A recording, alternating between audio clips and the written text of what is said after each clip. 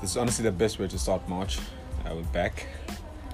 She's trying to hold the giggles, but you can laugh. There's no pressure here.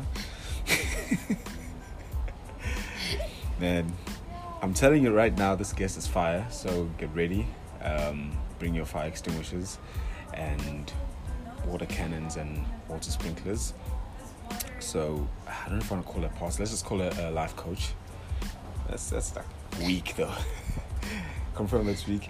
No, she's a pastor. And they said by profession.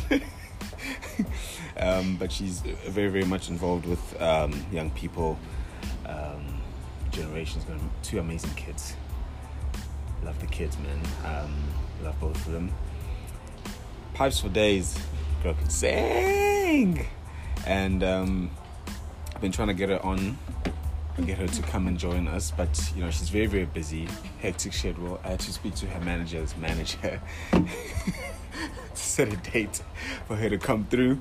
But yeah, we're going to talk to her about basically what she does, especially this campaign called the Pure Campaign. She's been running it for, I think, close to 20 years now.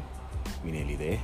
And she's so silent, I wonder why, but she's going to speak very, very soon. For the first time on Breathe to Inspire with Ndaba Mkhize. There we go. Ladies and gentlemen, boys and girls, give it up for Crystal Lush.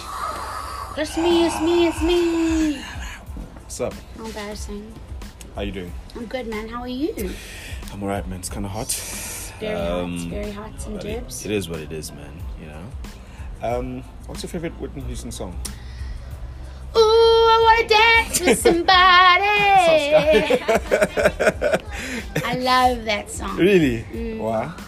I was like, because it just makes me feel like dancing. Yeah. Like the South Africans like to say, dance. I like to dance. What do Australians say? And they say dance. We're gonna dance. Whitney Houston is my ultimate. Yeah. You were born in Aussie. Yes. You rocked up this many years ago with your mom. How old were you? Like 8? 2. You were 2? Yeah. You went like 13 or something? No. I went back a few times, but Oh, I've okay. never lived there again after 2. Oh, okay. Yeah, So it's like 2 going on 3. basically a South African. Yeah, basically. Oh, word. I mean, I was thinking like you came in I'm like 13. international. Yeah. Oh, no. wow, man. Awesome stuff. So where does your heart for kids and teens and young people come from? Like was it like we sleeping and then the Lord said, I want you to go and take care of the babies?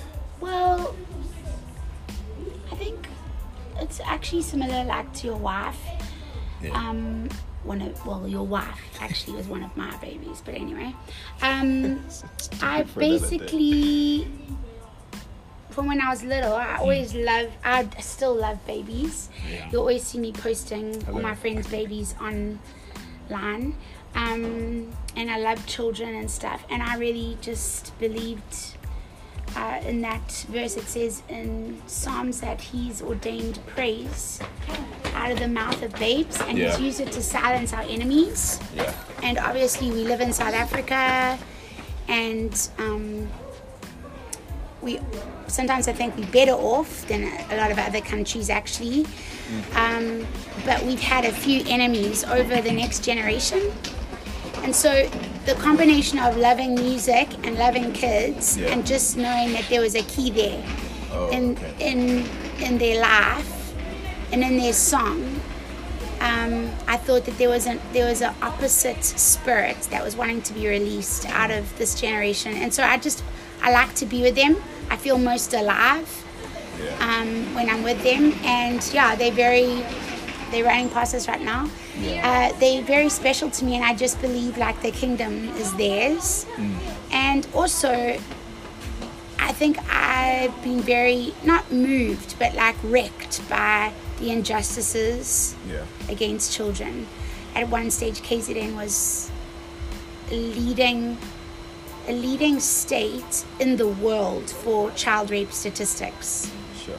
And that's where these things started to come out of my heart. Like I thought, okay, I was counseling many young girls and kids who've been raped and abused, and I just thought there's got to be a way where we move on a bigger scale, to help them. Yeah.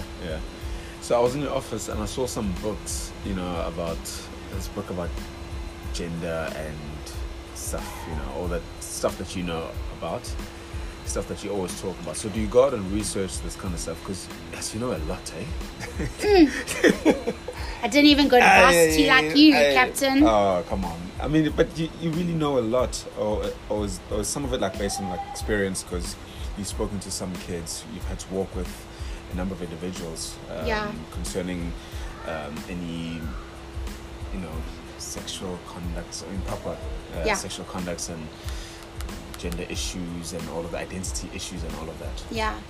Well, obviously growing up in the church, my mom is a pastor. Yeah. My gran was a missionary to Gazankulu in Mozambique when I was a little girl. Yeah. And legends, man. Shout out to SAS. Yeah, they're awesome. Maybe one day you'll hear from them. Yeah.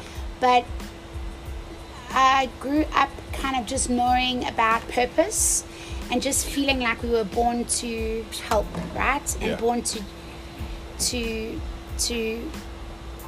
just bring rescue to other lives. I also, because I was born in Australia, I was not exposed to racism in the same way that I was exposed to when I grew up here. So it was a huge shock for me to see the level of racism, because like a lot of my best friends were people of color growing up. I remember I had 3 guy friends, Meshach, Shadrach, and Abednego. We met in Gazankulu, and it was, and I remember thinking, like my first doll was a little chocolate baby, and I remember thinking, what is going on here, like with the situation with domestic workers and people calling them maids, and like I just saw this whole thing. And then as I was starting to like grow up at the time in 94, and Mr. Nelson Mandela, who's actually my idol, I went to Robben Island, everything. I always just thought, what is going on with South Africa? Like, this is whack, because I never understood the segregation, because I wasn't brought up like that. And I've never seen it. So I think for me, that was just part of an inherent way of living. So being in church, seeing that there were color divides. Also, I was under the leadership of Fiona Desfontaine, and even now the leadership with Simon Chet. Like there was no room for that. There's no room for racism. And so I made sure that like all my pursuit was multicultural. So whether I had youth leaders, I wanted to make sure that you wouldn't just look up and see, like, no offense to youth pastors, but just a white guy with a comb over, like, who's a little girl who's 13 and she lives in Claremont. Who's she going to look up to and see and be able to follow? So that was like a driving passion in my life, to raise up leaders who could be examples right in the midst of what we were going through. And then the other side of that was also being a woman, at the time a girl. And in our country, there's also like, and not just in our country, but in the church, there's been a lot of stigma with being a woman, and in ministry and leading, there's a whole lot of scriptures that were taken grossly out of context. So obviously, like, I wasn't like born super clever. I think my brain is more creative, but when I want to know something, I make sure I've got the facts, and then I would research it and stuff. And just to bring, I've also experienced in my life like just different things, stuff against women as a child. There's a whole lot of things, and any kind of suppression of the next generation or woman is close to my heart. But I also think that, like, now, instead of even having to talk about it, we can just do it, because there's so many people that we've raised up now that they just living their thing. They don't have to be like, oh, I'm a feminist. They just living their life, and it's not about their sexual gender, you know what I mean? Like, it's not about that. And so I've studied, I've researched, I've prayed for people, I've heard stories, I've seen and heard. In fact, I've heard up until this week stories of people within church who, and I love the church. Like, this is where I work.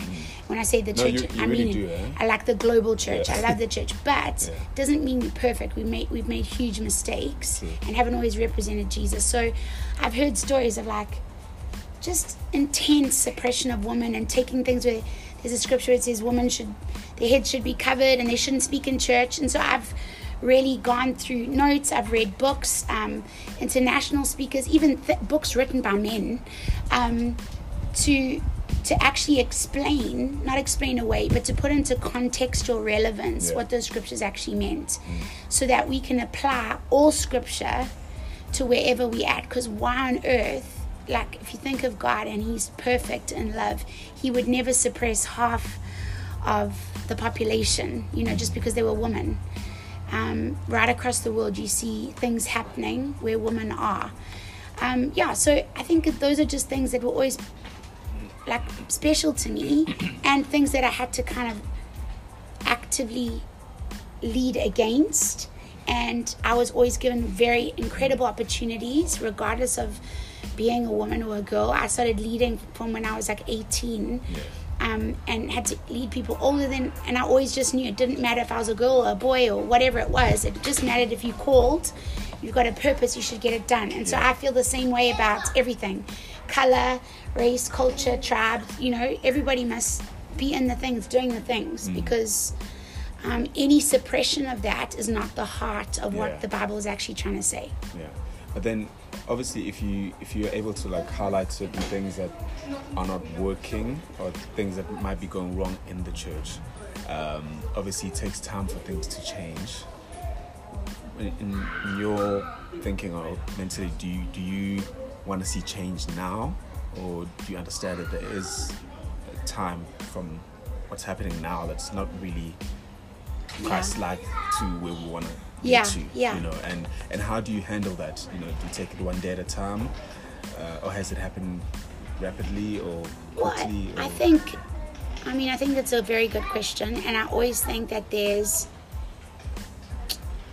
seasons, and those seasons can be a year or 100 years. There's been seasonal changes, and as the Holy Spirit, who we believe is part of the Godhead, the Trinity, as he begins to move upon hearts, we always see things being restored that were stolen.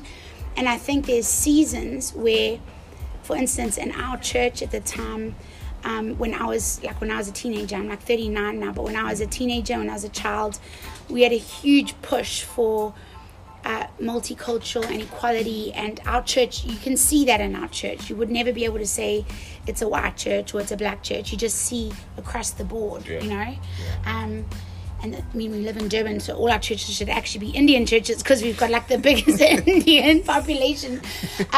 The reality is like, there were moments where we had to fight, like with racism, and we had to stand and we had to preach into it. We had to talk about it, because the church did make a huge mistake, especially in the early days of the apartheid regime. The church had an opportunity to step in and to bring some clarity and freedom, and it didn't. In fact, it did the opposite.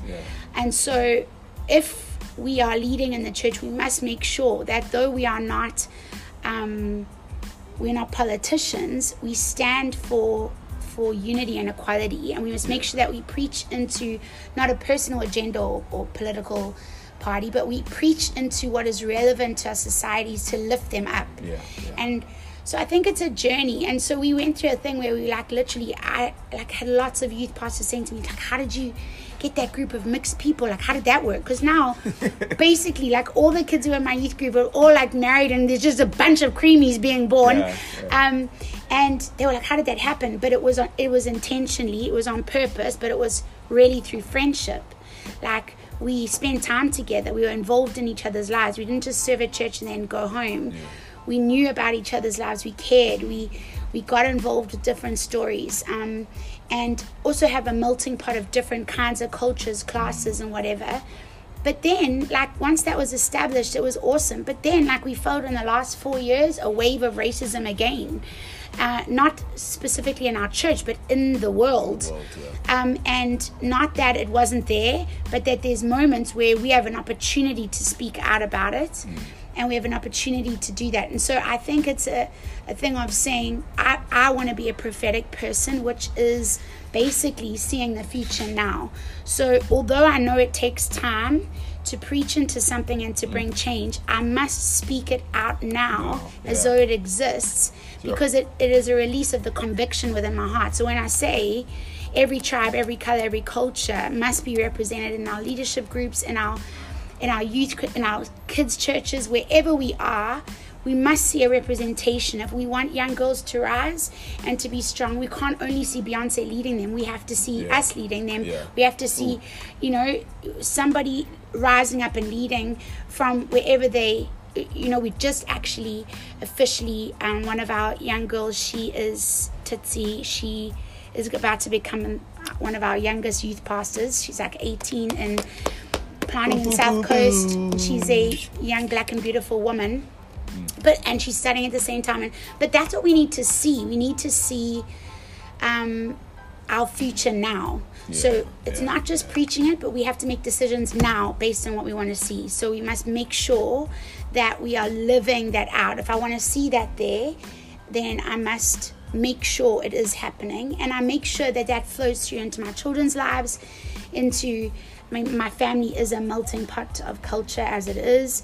My children are known in their schools at Westville Senior, Westville Girls and Westville Boys. They're known to be just completely like anti any kind of regime or racism. And it's not because we sit down and say, you must be like this. It's because it's our spirit. Like, this is what it should be now. And so this is how we live now. There is things, obviously, like I've been hearing stuff about women and the abuse of women and how it's justified through scripture. I mean, you're going to hear that over and over again through many things.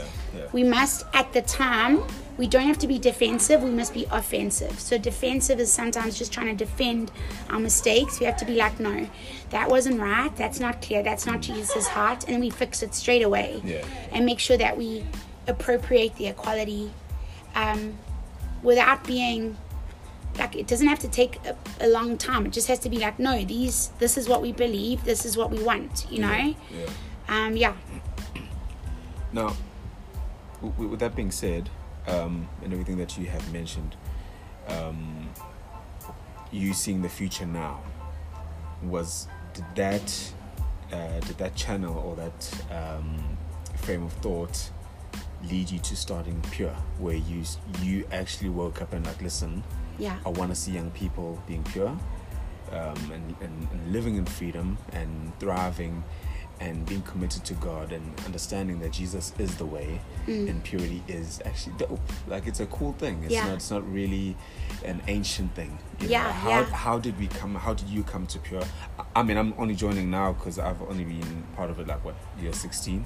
This is year 17 this year, right? Yeah. So 17 years ago, what happened?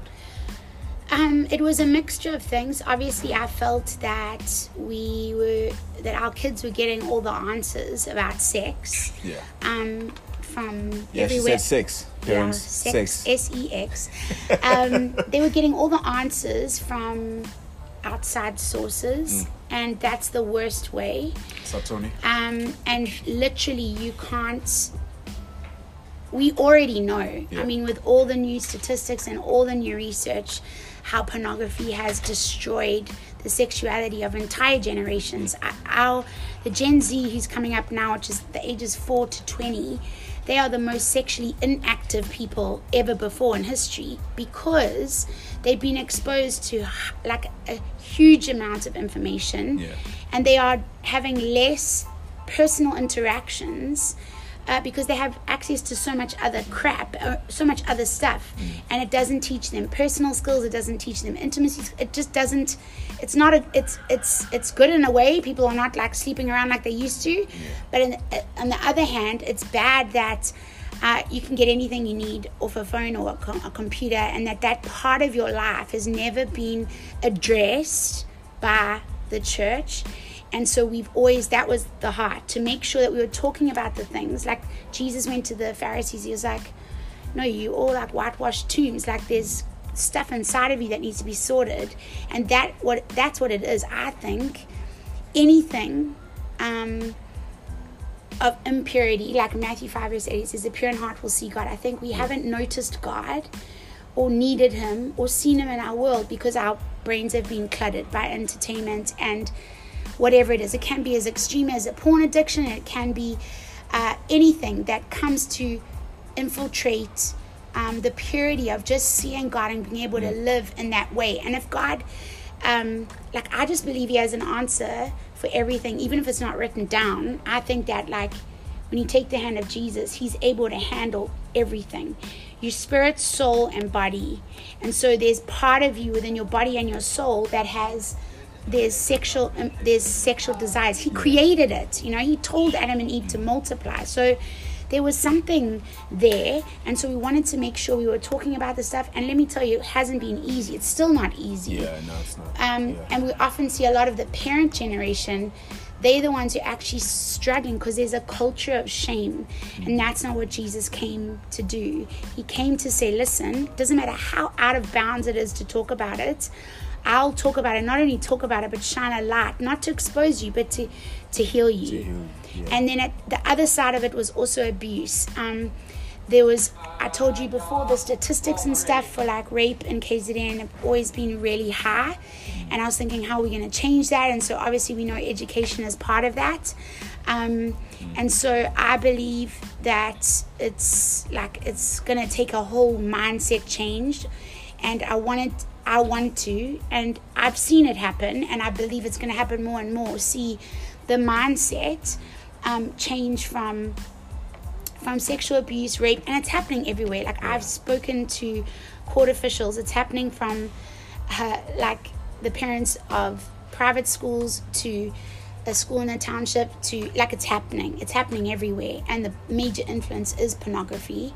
It is generational silence. It is all of that. But I just wanted to see a different thing. I've even been thinking for young black men, and how we see like suicides just escalating. It has been an issue, but even this year with Ricky Rick and so many others, that there has been a silencing of their emotional realm. And I think just a generalization like that, we've got like the only answer is crime, but actually the reason behind all of that and the crime and that hustle is because there's depression, even if it's low-key depression, in a whole generation, because of suppression, because of racism, because of economy, because there hasn't been any hope. And so that's been our thing, is to say, no, listen, let's change from the inside out. And it's not one of those things where you get a ring and you're pure forever kind of thing. It's not a set of rules. It's actually a thing of healing.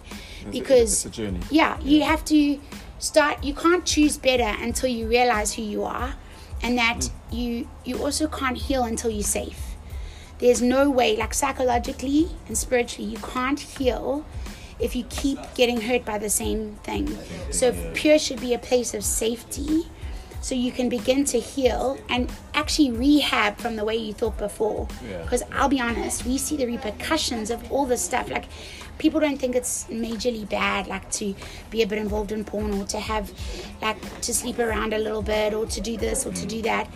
But we see the results later. If not now, we see them later in the marriages and the families. And from generation to generation, the secrets perpetuate, and everybody believing the lie that my stuff has been too bad for Jesus to even come near. So how are you going to worship God, or even live for God, or do something for God when you feel like I'm dirty?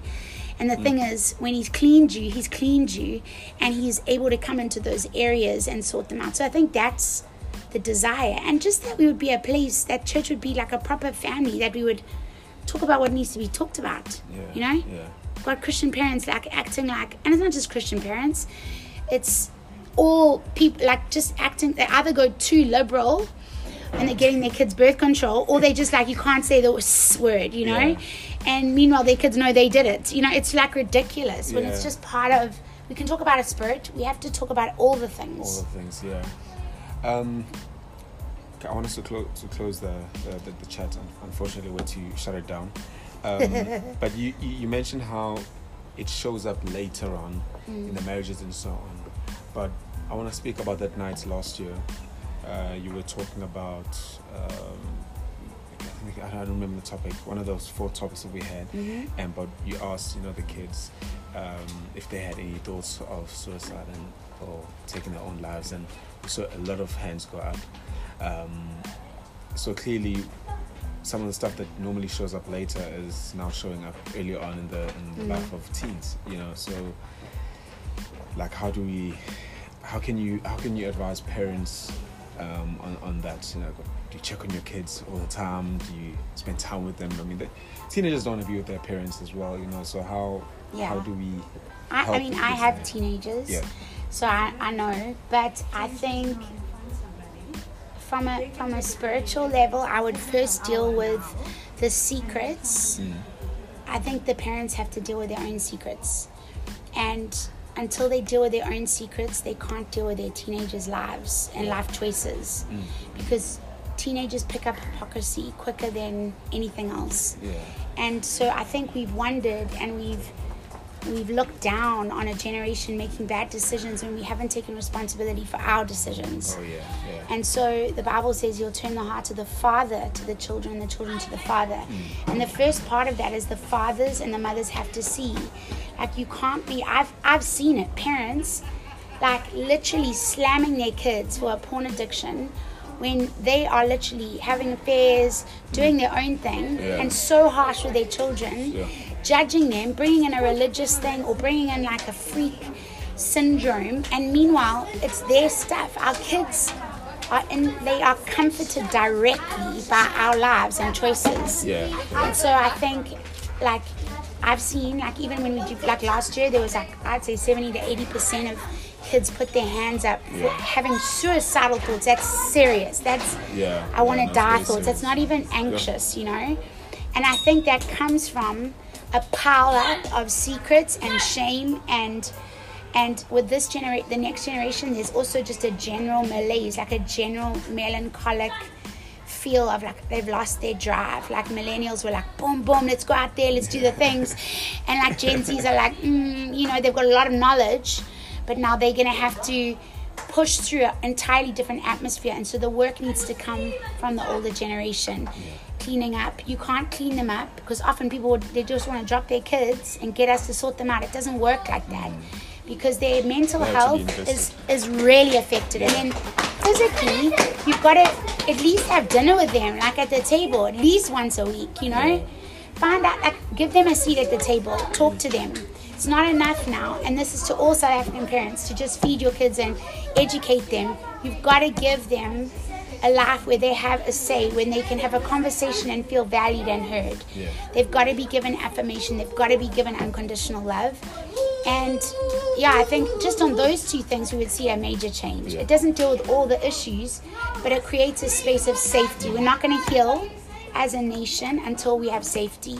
And safety means creating homes and environments and giving people a seat at the table to actually begin to talk and say, like, listen, you are valued, you are seen, and you're not alone. And I think so many people and their families feel isolated and alone. So many marriages, I've seen more hands go up in a room full of like over 40s, like for major addictions and stuff, and like deep dark sexual problems, because they've never been able to tell, and then they wonder why their children are struggling, because it's generational, you know. No, we don't need any more bars. Thank you very much for coming through. Thank you for having me. Hey, God bless you. Thank you very much. So, man, I think if you've listened to this episode, go listen to it again. It's not really deep stuff, but it's deep stuff. Deep and relevant stuff. Thank you very much, Lush. Really appreciate it. Siyabonga, thank you for having me. Let's Breathe to Inspire with Ndaba Mkhize. We're out of here. Cheers. Thank you. I'm going to drink the water.